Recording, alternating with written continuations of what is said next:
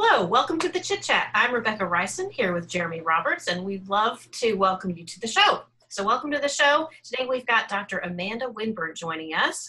Welcome to the show, Dr. Winburn. We are happy to have you here. Let's tell you a little bit about Dr. Winburn. She's currently serving as an associate professor at the University of Mississippi within the Department of Leadership and Counselor Education. She has over a decade of experience working with children in various settings. Dr. Winburn is a licensed educator, counselor, and administrator. She currently serves as the program coordinator for the EDS in Counselor Education Play Therapy Specialization track and teaches courses within the school counseling and play therapy specialty areas. Dr. Winburn also has a strong interest in school-based play therapy. Over the last 10 years, she's been actively involved in play therapy at the University of Mississippi, both at the clinical setting as well as actively conducting research within the field. Other research interests include school counseling, bullying, and advocacy. Her research has been published in journals such as Professional School Counseling and the International Journal of Play Therapy. Welcome to the show, Dr. Winburn. How are you doing today? Thank you. I'm doing well. I appreciate you having me.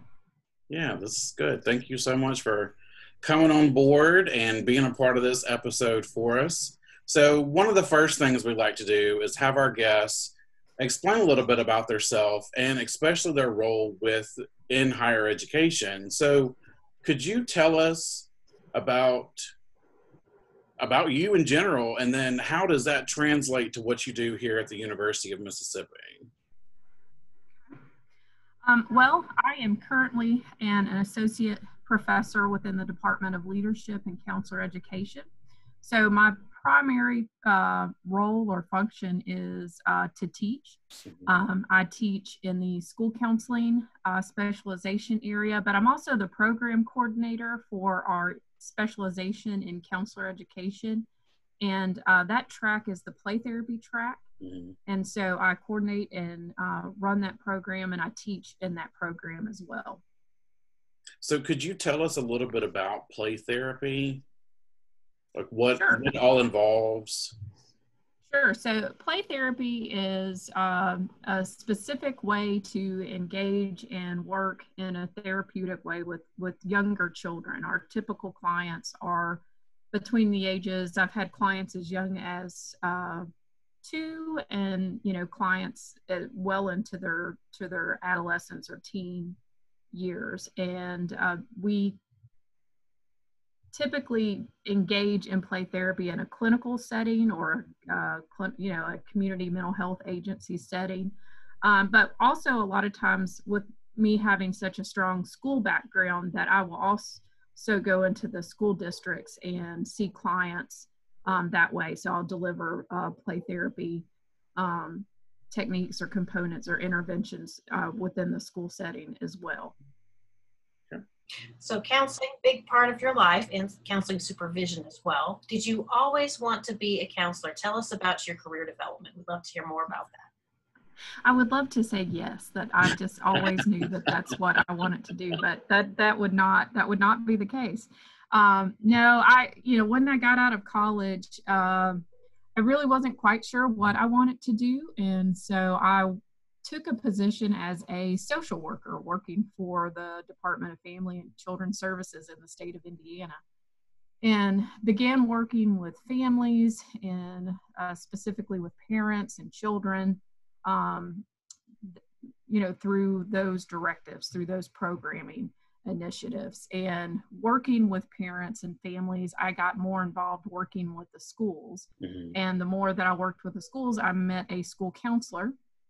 And she became a big part of my career development. She served as a wonderful mentor to me. And watching her engage with her students, I really just drew closer to her, and I wanted to emulate what she did. I saw the way that she interacted with her students, and I thought, my goodness, why I've never even considered school counseling before. And wound up we lived in Bloomington, Indiana at the time. And so I wound up taking an introduction to counseling course and just really fell in love with it. My second class was on 9/11. So I'm showing my age there a little bit, but I kind of went into it at a time, and I think that kind of shaped too. It was was a different time, you know, and I wanted to help people, and I wanted to help children. And I saw the crisis and the trauma that was taking place in our country, the fear and the anxiety. And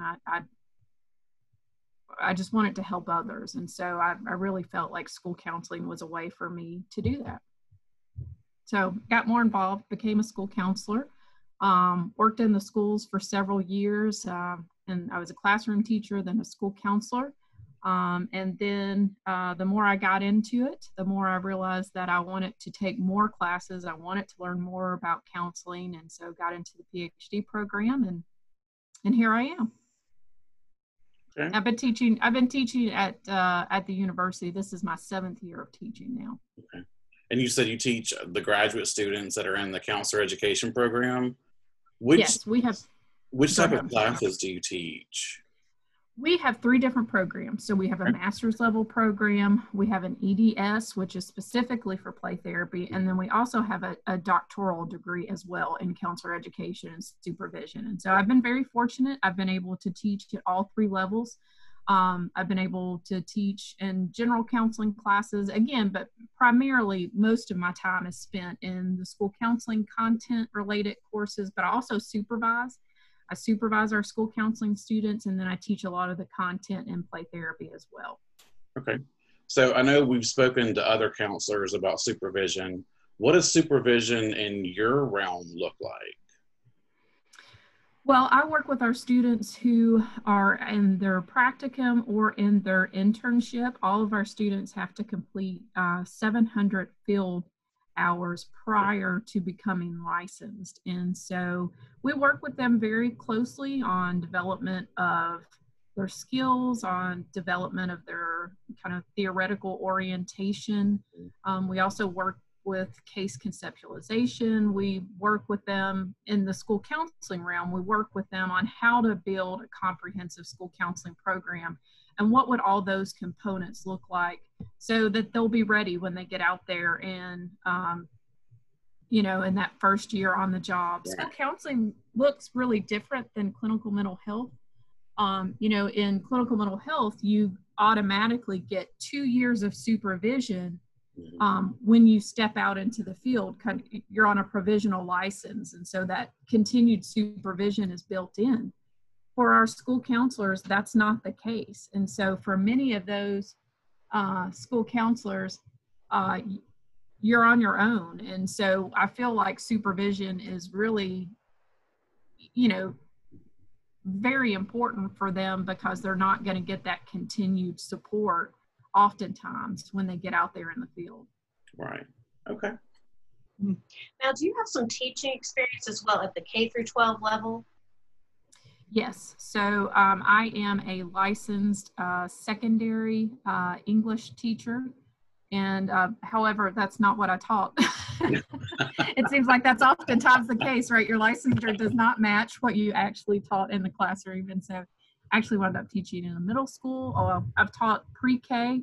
I've worked for Head Start, and I worked for a private school in pre-K. And then I taught middle school remedial mathematics. Very different than secondary English. Yeah. Yeah, English and math usually don't go hand in hand, but you seem to have made it work. Yeah, that's you know, flexibility. You know, flexibility is key. Definitely. I learned a lot in all those positions. So yeah, and that whole range, you know, of working with K through 12 level, middle school, and then also graduate level.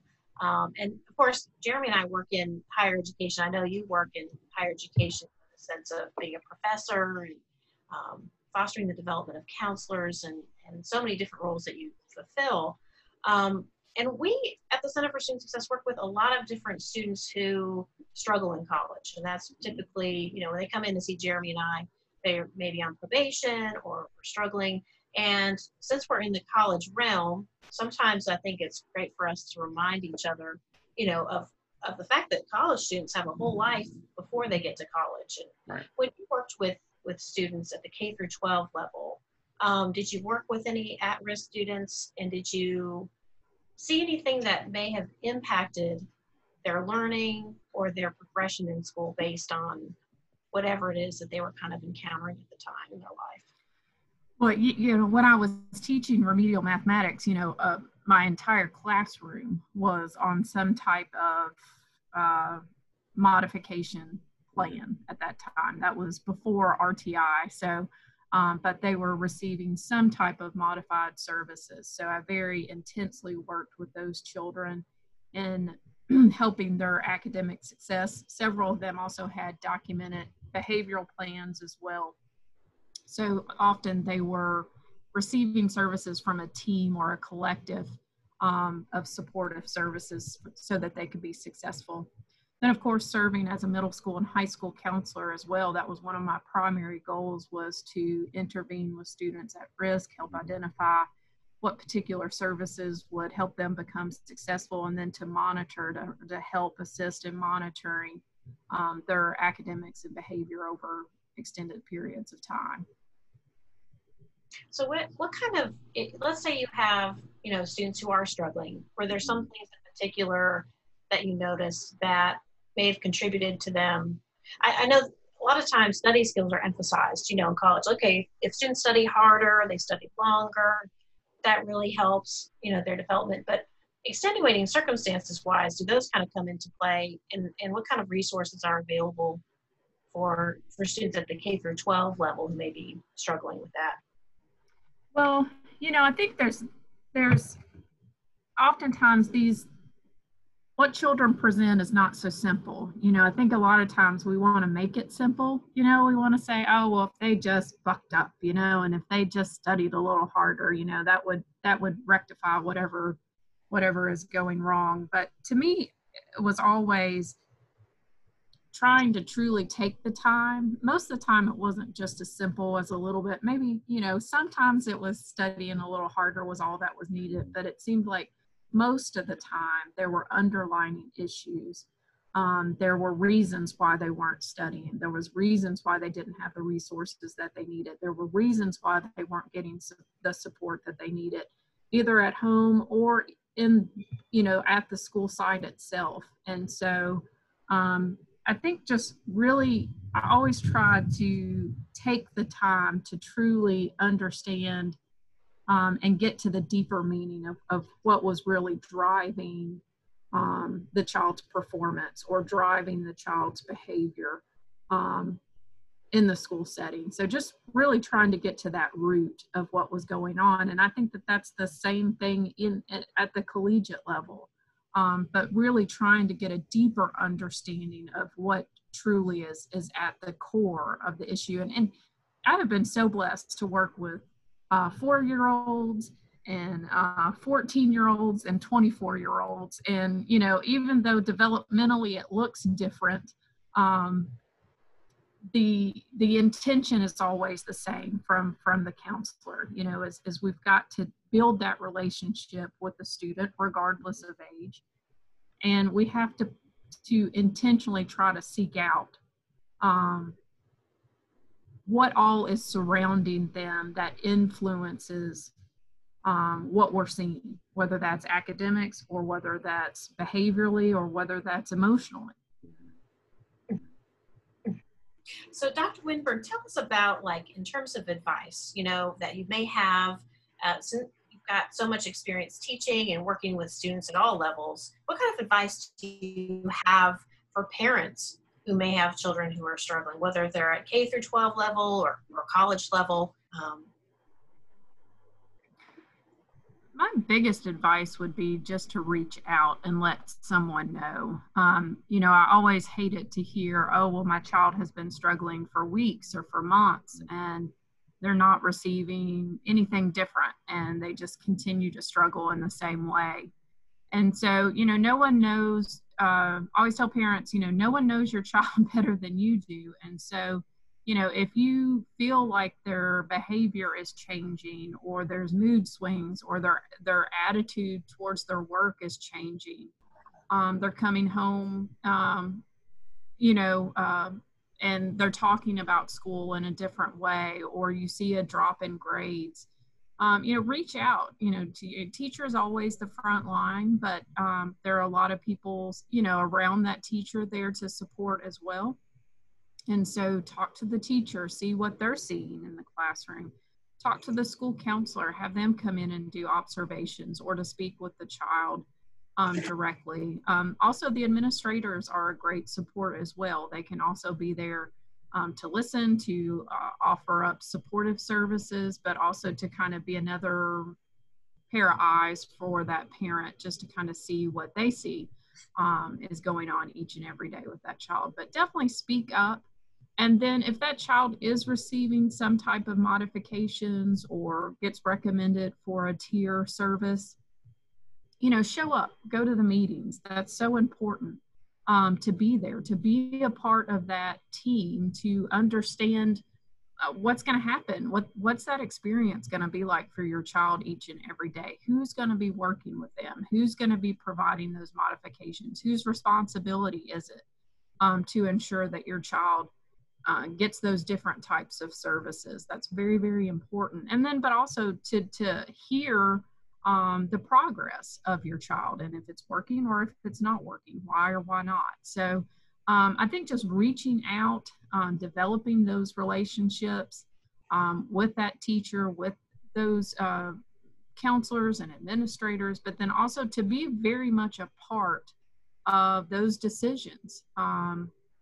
Again, just being a very active, having a very active role, I think is so important to your child's success. But then my other thing too, here would be my other piece of advice.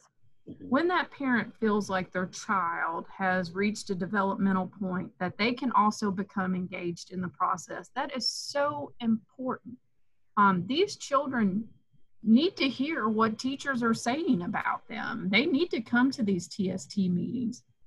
They need to hear about the child's successes. They need to hear about, hey, who's going to be working with them at this point on this activity or for speech or for whatever it may be.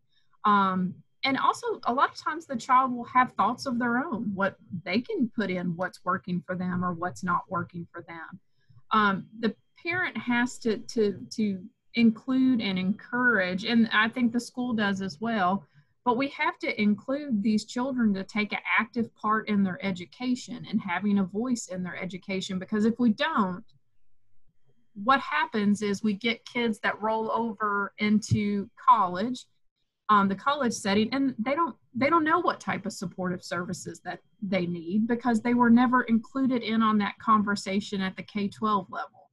And so if we can do a better job of that, including our kids in their high school years, they're going to do a better job of advocating for themselves in college. Mm-hmm. Yeah, definitely. And that's one thing that we see, especially with student disability services here on campus. We have a lot of students that we've worked with that don't know what they're eligible for. Mm-hmm. So they have to go through the whole process of, well, hold on, I got to call my parents, talk to them about everything. And it's like, this is you. Right. We want you to be able to know your information because mommy and daddy are not going to be taking the class. Like, it's going to be you. Mm-hmm. So if you need extra time on a test, or if you need whatever the resources may be, we want to be able to help you. Mm-hmm. And if you don't know what any of those are, it's a disservice to you as the student. So that's a very good point of making sure that they're keeping the student involved in every aspect of what's going on in the student's educational journey. Yeah, definitely. We have to empower these kids to advocate for themselves, because if they don't, nobody else will. And so we have to show them and give them a voice to speak up and say, hey, this is what I need. I can do this, but I need this type of support, or I need this type of modification, or I need this type of service. But yeah, we have to teach it, and it has to be taught long before 18 and 19. You know, we need to be teaching them this at 11, 12, 13, because, you know, this is nothing new. You know, these are services that they've been probably receiving for a long time. And so, yeah, but we have to make them a part of it. We have to quit cutting them out of the process. because like you said, this is that. I mean, this is their education, and they have to have a voice in it. Right. And speaking of voices, one thing that professors do with their voice is their research on campus. So could you tell us a little bit about some research that you have conducted and where you're going with your own research here at the University of Mississippi? Something that ties into this is something that's kind of been pulling on me lately and kind of tugging at my heart. As I say, I always think my heart guides my research. And so I believe that we as school counselors have an important voice, and that voice is to oftentimes speak up for the child, because especially when children are small, oftentimes they don't have someone that will speak up for them. And so we have to be that voice oftentimes as the school counselor. But again, we have to work with that child so that they can see us voicing and advocating for them. And then that's going to in turn model good practices for them so that they can start speaking up and advocating for themselves. But I'm a huge component of that, looking at how can we advocate for our kids. I've been doing some research on the role of empathy and how does empathy tie in to our ability to advocate for our students, and how specifically school counselors advocate. I think that there's a comfort level in our ability to advocate. I think it's really easy for us as school counselors to go to our principal or go to our teachers and speak up on behalf of our kids. It's a little bit of a stretch for us to drive to the superintendent's office and advocate for our kids, but we'll do it. But it's a little bit of a stretch. But to pick up a picket sign and go to the state capitol and advocate for our students, that's really hard for us. And it seems like, so our level of engagement of advocacy tends to weaken, I think, sometimes when we start to get into social and political advocacy. Again, when we have really strong relationships for our students, we'll advocate one-on-one. But when we start getting into bigger issues like community or social or political advocacy, our voices aren't as strong. And I think right now we live in a time where we've got to stand up for kids. We've got to stand up for our kids' experiences. And we can't just do that in our school building. We're going to have to stand up to a broader audience and say, hey, this is not right. This is what our kids need. And we need to step up to provide that, whatever it is, whether we're talking about school district policies or whether we're talking about educational laws. It's time for us to find our voices and not be afraid to speak up on behalf of children who oftentimes, especially in the legal system, do not have a voice. Right. Yeah, I think that's such a good point. So advocacy, big deal. And we appreciate you sharing your wisdom with us and your perspective. We've got a couple of lightning round questions we'd like to ask you. And since this is kind of going into college and college students' experiences, we're curious about what your college experiences were like. So lightning question number one, what was your freshman year like? Paint us a picture of what Dr. Winburn's life was like freshman year. Well, I went to a very small school. I went to a very small liberal arts school in Owensboro, Kentucky. The name of the school is Kentucky Wesleyan College. And my whole entire freshman class was probably about 250 students. So it was very, very small. But it was a good experience for me because I went to a very small high school. And so I think I probably would have gotten lost in the mix if I had come to a large university like the University of Mississippi. I'm not so sure how I would have done in that setting. So small liberal arts college was good for me. It was what I needed at the time. And so I would love to say I was the most studious student, but I don't think I was. I certainly can identify with students that have a hard time transitioning, that have a hard time of maturing and finding balance and kind of valuing, their experience. And so I had to work in college and like many other students do. And so I struggled, trying to figure it all out, to grow up and to kind of strike that balance. It was probably my junior year in college before I actually did that. But it was a good experience. It was a positive experience. Could you tell us someone who inspired you while you were an undergraduate? While I was an undergraduate, probably my English professor, Dr. Combs. He was this little older gentleman, and I just thought he was the coolest guy ever. And he would always show, like, no matter how early you got there, he was always there first, and he always set an apple on his desk, no matter what.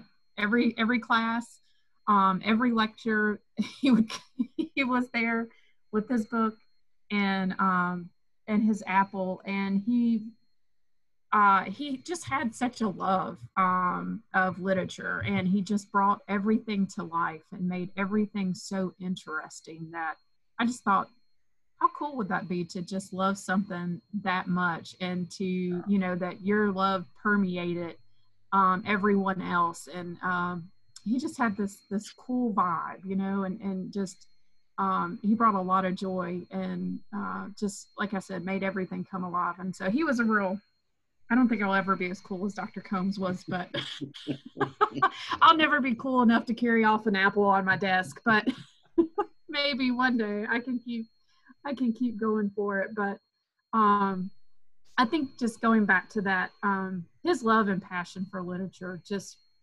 really inspired me. And I hope that my love and passion for working with children, I hope that comes through in my classes. And I hope maybe one day my students will look back at me and go, you know what, Dr. Winburn really did love what she did, and she loved what she taught, and that made a difference.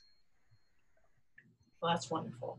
Well, thank you so much for joining us. We appreciate all of your expertise, like I said before. Thank you for all the work that you're doing and advocating for so many, not only the students you've taught in the past, but the students you're teaching now, and then also advocating for the students that your students are helping. Because I know there's multiple layers there in terms of supervision and mentorship. So thank you for all of your hard work. And thanks to everyone watching for joining us here on the ChitChat. I'm Rebecca Ryson with Jeremy Roberts. Thanks again to Dr. Winburn for joining us today. You can find us on social media, Facebook, Twitter, Instagram, and Pinterest, and we look forward to seeing you next week. Take care. Bye.